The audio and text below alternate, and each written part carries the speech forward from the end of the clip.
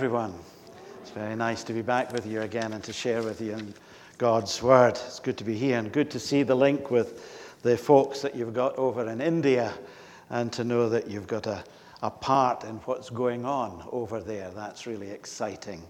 So let's turn now to the Word of God, and we're going to read from 1 Corinthians chapter 12.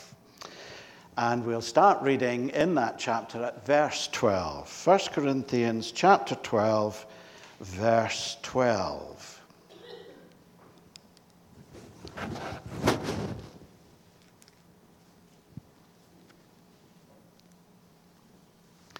Let's hear God's word.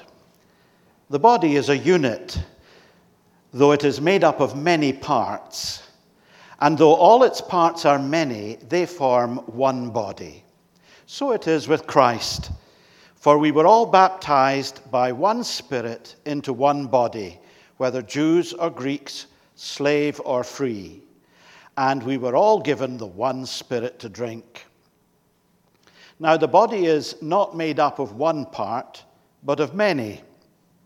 If the foot should say, "Because I'm not a hand, I do not belong to the body," it would not for that reason cease to be part of the body. And if the ear should say, "Because I am not an eye, I do not belong to the body," it would not for that reason cease to be part of the body.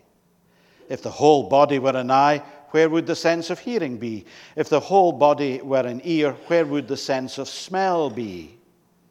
But in fact, God has arranged the parts in the body, every one of them, just as he wanted them to be. If they were all one part, where would the body be? As it is, there are many parts, but one body. The eye cannot say to the hand, "I don't need you." And the head cannot say to the feet, "I don't need you." On the contrary, those parts of the body that seem to be weaker are indispensable. And the parts that we think are less honorable, we treat with special honor. And the parts that are unpresentable are treated with special modesty, while our presentable parts need no special treatment. But God has combined the members of the body and has given greater honor to the parts that lacked it, so that there should be no division in the body, but that its parts should have equal concern for each other. If one part suffers, every part suffers with it. If one part is honored, every part rejoices with it. Now, you are the body of Christ, and each one of you is a part of it. Amen, and may the Lord bless his word to our hearts. As we prepare to come to think on that passage and to hear God's word, let's sing, "Speak, O Lord." Let's pray. Thank you, Father, for your word. And now as we gather round it and prepare to hear your word, speak into each of our hearts, we pray. Bring us words to encourage, to inspire, to lift us up, and to send us forward in our service for you. For we ask these things in Jesus' name. Amen. The human body is a remarkable feat of engineering and science, a structure that's beyond all comparison. This living masterpiece of the human body consists of 200 bones, each shaped and grooved with exquisite skill to perform an important function. To the bones are attached more than 500 muscles, some large, some small, some obeying the human will and others acting spontaneously. And yet they're all arranged so that they never obstruct one another. And within this protective framework are the brain, heart, lungs, kidneys, and digestive organs, each a wonder in itself. And throughout the whole structure runs a complex network of veins, arteries, nerves, and glands, each delicately interlaced. The body is surely one of God's most remarkable creations. Its intricacy and complexity leaves us amazed at what we're actually able to accomplish. Scientists tell us the human brain consists of more than 10 million nerve cells. Combined with the spinal column, it forms an intricate electronic system, infinitely more complicated than the largest computer that mankind has designed. Our eyes have at least 130 million rods and 7 million cones, enabling us to see color and dimension. These tiny terminals of sight are in turn connected to the brain by an additional 300,000 separate nerve endings. My, it leaves you breathless. The human body, what a miracle it is. You can't help but echo the words of David the psalmist, who says, "Thank you for making me so wonderfully complex. Your workmanship is marvelous. How well I know it." He couldn't spout off these numbers that I've just reeled off, but he knew how amazing the human body is. And if the human body is such an amazing concept and construct of God, how wonderful also is the Christian church. The Bible likens the church to a body, to the body. We're looking at metaphors for the church so that we can understand what the church is. And last week we looked at the metaphor of building, where in the New Testament we're told you are God's building. And this morning we're focusing on the church as body. You are the body of Christ. Paul speaks of the church as the body of Christ in the passage we read in 1 Corinthians 12. And also in other passages he writes to the church at Rome, Ephesus, and Colossae. And in the way he uses the term the body, he sometimes uses it to denote the church universal, across the world, across the globe, the church universal. Other times he uses it to describe the church local, so that if he was writing to Airdrie Baptist Church, he could say, "Airdrie Baptist Church, you are the body of Christ." So he uses the term interchangeably, sometimes to mean the church global, and other times to mean the church local. And that term, body, helps us to understand just exactly what God has brought into being when he created the church. The unity of the body that we read of in the New Testament and that we read of in that passage we read in 1 Corinthians chapter 12, the unity of the body speaks of a need for submission. It's made up of millions of different individual parts, but essentially the body is one unit. 1 Corinthians 12:12, the human body has many parts, but the many parts make up one whole body. So it is with the body of Christ. And then Paul applies that truth later on in 1 Corinthians chapter 12 in verse 27, when he says, "All of you together are the body of Christ, and each of you is part of it." Now, there was a problem in the church here in Corinth, and the problem was the Frank Sinatra syndrome. You know, I did it my way. That was the problem in the church at Corinth. There was fragmentation. He writes in 1 Corinthians 1:12 to the church there, "Some of you are saying, I'm a follower of Paul. Others are saying, I follow Apollos. Others, I follow Peter, or I follow only Christ." The church was fragmenting into various different groups around their own shared common allegiance. And the problem is that each of these groups wanted everyone else to fall in line to do it their way. Paul stresses that the church is a body with great variety, but that God integrates it into one united whole. The body isn't free to choose which members it will accept and which it will reject. Just imagine if the body said it was willing to accept eyes, ears, and mouths, but not hands or feet. Then it would be simply something that could see, hear, and gossip, but it wouldn't be able to go anywhere or do anything.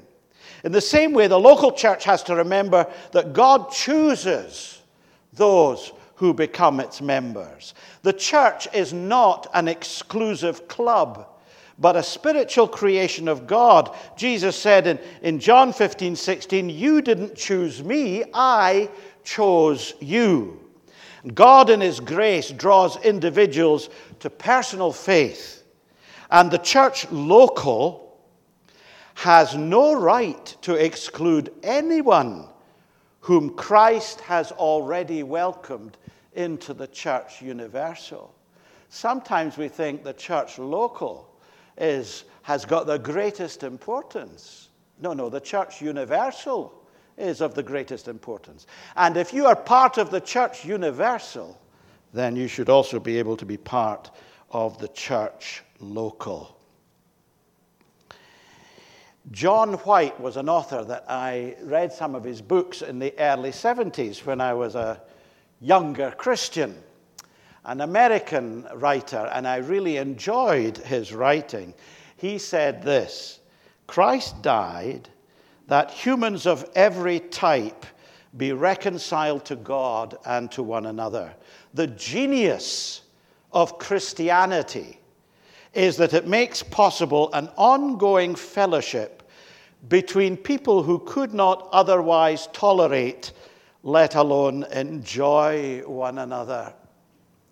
He then goes on to apply that in this way, which shows you that it's very much the kind of hippie flower power era in America in which he's writing. But he says this: Christ gets refined socialites hobnobbing with migrant farm workers, middle-aged squares. I don't think I'm a middle-aged square anymore. I think I'm more of an old-age square, but there you go. Middle-aged squares weeping with rebels and swingers, blacks, Indians, Jews, and wasps. That's white Anglo-Saxon Protestants, in case you wonder. Praying earnestly together, and management and labor sharing each other's problems. In a world divided by class, commerce, race, education, politics, the generation gap, and a million clashing interests, Christ alone can make incompatibles mesh. That's it. I think that's so important. Christ alone makes incompatibles mesh. We don't choose who our brothers and sisters are in the kingdom of God and in the local church. It's God who does that. And he brings us together, and he molds us together, and he unites us within one body. All different, but all one in him. As the Methodist Bishop Leslie Newbigin said of the church, it is not a segregation, it is a congregation. We are one in him. The unity of the body speaks of the need for submission to the head. Paul says in Colossians 1:18, Christ is also the head of the church, which is his body. Christ is the supreme authority in the church. He is her controlling and motivating force. Ephesians 4:15 says that when Christians are maturing in faith and fellowship, then they're growing in every way more and more like Christ. who is the head of his body, the church. He makes the whole body fit together perfectly. As each part does its own special work, it helps the other parts to grow, so that the whole body is healthy and growing and full of love. But this kind of growth can only come as we submit to the authority of our head, the Lord Jesus Christ. Dr. Paul Brand tells in his book of a successful Australian engineer who came to him for help while he served in a mission hospital in India. The man had a spastic muscle in his neck that twitched so violently that every few seconds his chin smashed into his right shoulder. The muscle was malfunctioning. It wasn't diseased, it was in rebellion. It wouldn't submit to the commands that were coming from the brain. And because of that, it was a source of great embarrassment, pain, and deep despair to this engineer. When members in the body of Christ malfunction and reject the instructions of the head, they also become a source of embarrassment, source of pain, source of despair. The church can only function properly when each of us live in submission to Jesus Christ, the head. So, the unity of the body speaks of a need for submission to the head, but it also speaks of the need of our submission to one another. Paul says in 1 Corinthians 12:24, God has put the body together such that extra honor and care are given to those parts that have less dignity. This makes for harmony among the members, so that all the members care for each other. My concern as a member of the body must go far beyond my own needs and my own wants. I must be concerned for the needs of my brothers and sisters. It's not all about me, and it's certainly not all about me having it my way. I need to be concerned for the needs of my brothers and sisters in Christ. And in fact, the New Testament says, I need to make their needs my priority. In other words, I should be willing to give way so that their needs are met. Now, that's fine in theory, isn't it? But how does it work out in practice? I'm sure you've all heard the little bit of doggerel that says, to dwell above with saints we love, that will be glory. But to live below with saints we know, well, that's another story. The only way the unity of the body can be cultivated is by mutual submission to one another. Paul says in Ephesians 4, verses 2-3, always be humble and gentle. Be patient with one another, making allowance for each other's faults because of your love. Make every effort to keep yourselves united in the Spirit, binding yourselves together with peace. That's a powerful verse. That is great advice and counsel to us on how we can maintain the unity of the body of Christ. We have to act with humility and with gentleness and with patience. We must make lots of space for people to make mistakes. And we need to overlook those mistakes because of our love for them. And we have to make every effort to remain united in the Spirit, binding ourselves to one another with the peace of Jesus. Romans 12:10, Paul adds this, love each other with genuine affection and take delight in honoring each other. If we're genuinely concerned for one another, no matter what our differences might be, they'll not undermine the unity of the body, the church. So, the unity of the body speaks of a need for submission to the head and to one another. Let's be honest. We're not very good at bowing the knee, are we? As individuals. We're not very good at submitting. But that's what we need to be able to do to maintain the unity of the Spirit in the bond of peace. Submitting to Jesus, our head, and submitting to one another, our brothers and sisters in the family of God.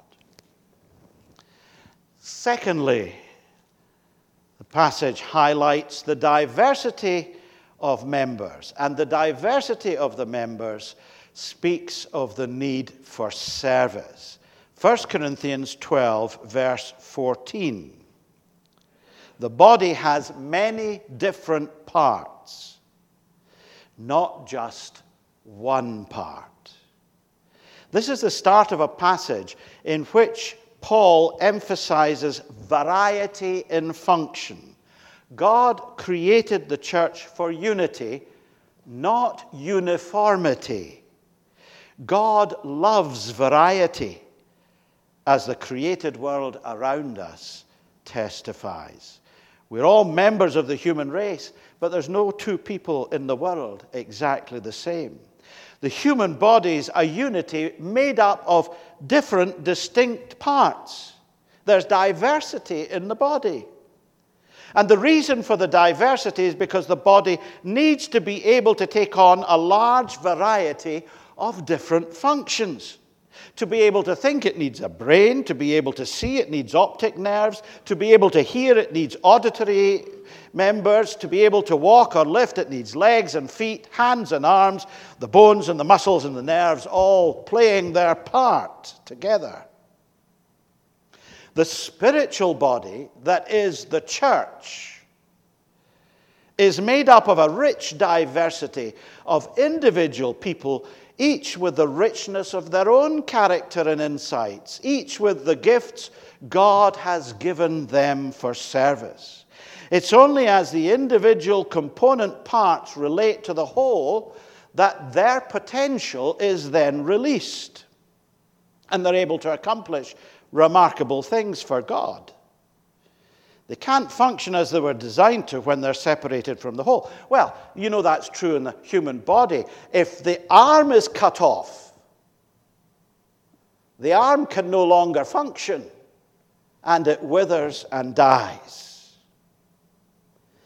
If we are disconnected from the body, from our brothers and sisters in Christ, we can't function as God intends us to function, and we wither and die spiritually. God has designed us to be interconnected so that we can be His servants in the world, so that our hands can be His hands, our voice can be His voice, our eyes can be His eyes. There are two attitudes, though, that we have to deal with that hold some people back from being committed to the body and being an integral part of the body that is the local church. And the first attitude is the attitude of inferiority. I've come across this many times in my life as a pastor. I'm not good enough to be a member of this church. I'm not gifted like the folks that are there. I can't pray in public. I can't go around the doors and speak to others about Jesus. I'm not as good as you, in other words. 1 Corinthians 12:15 says, if the foot says, I'm not a part of the body because I'm not a hand, does that not make it any less a part of the body. A God of rich diversity never intended that we should all be the same. Often it's because we're different that we're necessary for the well-being of the life of the body. The late David Watson wrote this in one of his books. In many churches, there are Christians who feel on the fringe because of this sense of inferiority, because they do not possess much knowledge about their faith, do not have the obviously needed gifts, such as preaching or playing the organ. They feel inferior. However, imagine, if you can, a congregation that consisted entirely of preachers and organists. Each local church needs the widest range of gifts imaginable. Some more obviously spiritual, some more obviously practical, although it's impossible to make such a distinction. Every person, he says, and every gift is vital. So whoever you are, you're needed for this body, this local church, to be able to function the way God intends it to. And because you're different from others, doesn't mean you're less than others. You are every bit as indispensable to the life of the body for the things that you can bring to it from your own personality and your own abilities. Paul says in 1 Corinthians 12:24, God's put the body together such that extra honor and care are given to those parts that have less dignity. Those parts that maybe consider they're not as significant and not as important, God gives extra honor. We're all needed in the local church. So the attitude of inferiority has got to be dealt with, but also the attitude of superiority. I've also met folks like this. The church isn't good enough for me to join it. It's got so many faults. It falls down in so many ways. I've been told that as a pastor, why someone won't join the local church. Oh no, God's told me I'm not to join your church. You know, there's always something lacking in every church. No church is perfect.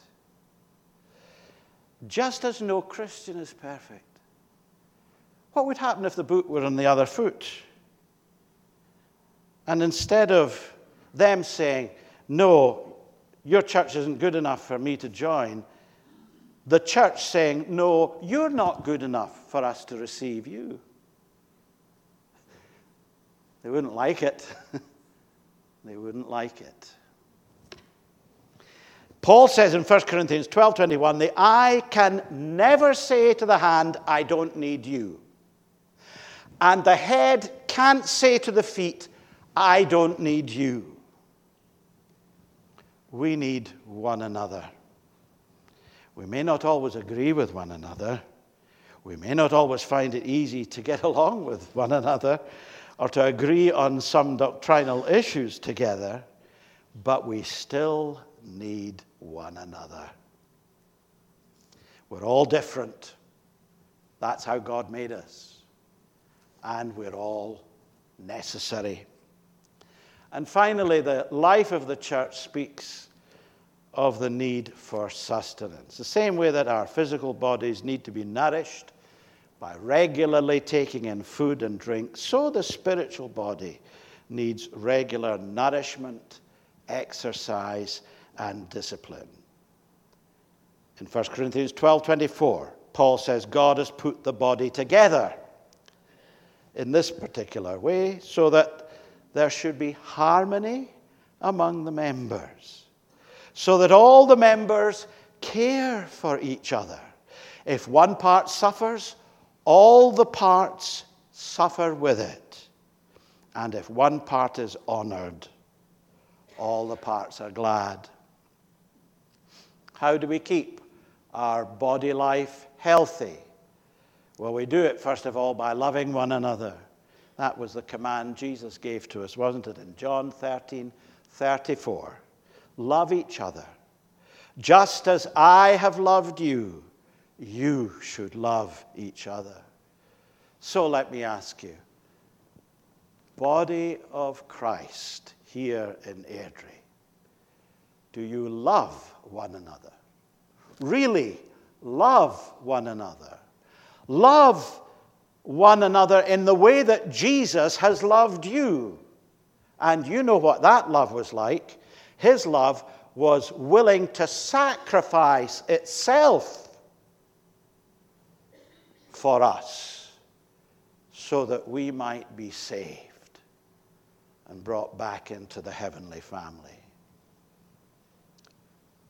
We keep our body life healthy in this church by loving one another, by helping one another. Galatians 6:2 tells us, share each other's burdens, and in this way obey the law of Christ. Are you helping one another? Are you kind to one another? Are you Barnabas Christians who are encouraging one another, putting your arm around someone who's struggling and helping them along life's way? Are you that kind of Christian? Are you that kind of church where people will be helped, encouraged, and blessed, and strengthened, and not hindered in their desire to follow Jesus? We keep the body life healthy by loving one another, by helping one another, and finally by praying for one another. James 5:16, confess your sins to each other and pray for each other so that you may be healed. Be able to talk to one another and share the issues that are causing you concern. And look to be prayed for so that you might be helped in the situations that you face. None of us should be too proud to say, I don't need help. I don't need anyone to pray for me. We should be open to go to one another. And if there's something that's really causing us to find the going hard, find someone we can share it with and ask them to pray for us. Praying for one another strengthens the life of the church and helps the life of the church to stay healthy. That's the kind of nourishment we need to take in and work out if Airdrie Baptist Church is to be strong and to be the kind of church that Jesus has created it to be. That's the kind of church in which there is real fellowship. The word in the New Testament is the Greek word koinonia, a sharing together at the deepest possible level with one another, where we know one another so well. And sometimes, you know what, maybe the same with you in your marriage, but I often find Vivian knows exactly what I want to say and what I need before I even can get it out, and I'm struggling to get the words. You know, we need to know one another in that kind of way where we can, without being told, draw alongside one another and support and encourage one another. Michael Griffiths, a lovely, godly, gracious man. He was principal of London Bible College. I remember serving on General Committee BMS with him alongside. A lovely man. He wrote a book called Cinderella with Amnesia way back in the 70s. And in it, he made this comment, stuck with me. Many churches lack such fellowship, real, genuine Christian fellowship. Murmuring polite nothings to each other, even if associated with traditional non-communicating handshakes before and after the service, does not really provide the fellowship and knowledge of each other, which a congregation requires if its body life is to develop. But if we really love one another, if we really, in kindness, help one another and pray for one another and encourage one another, then our corporate life in the body will grow strong and it will stay healthy. So that when people in Airdrie ask us, what is the church? We'll be able to say it's a living body of people who love Jesus and love me, despite all my failures and weaknesses. A living body of Christ.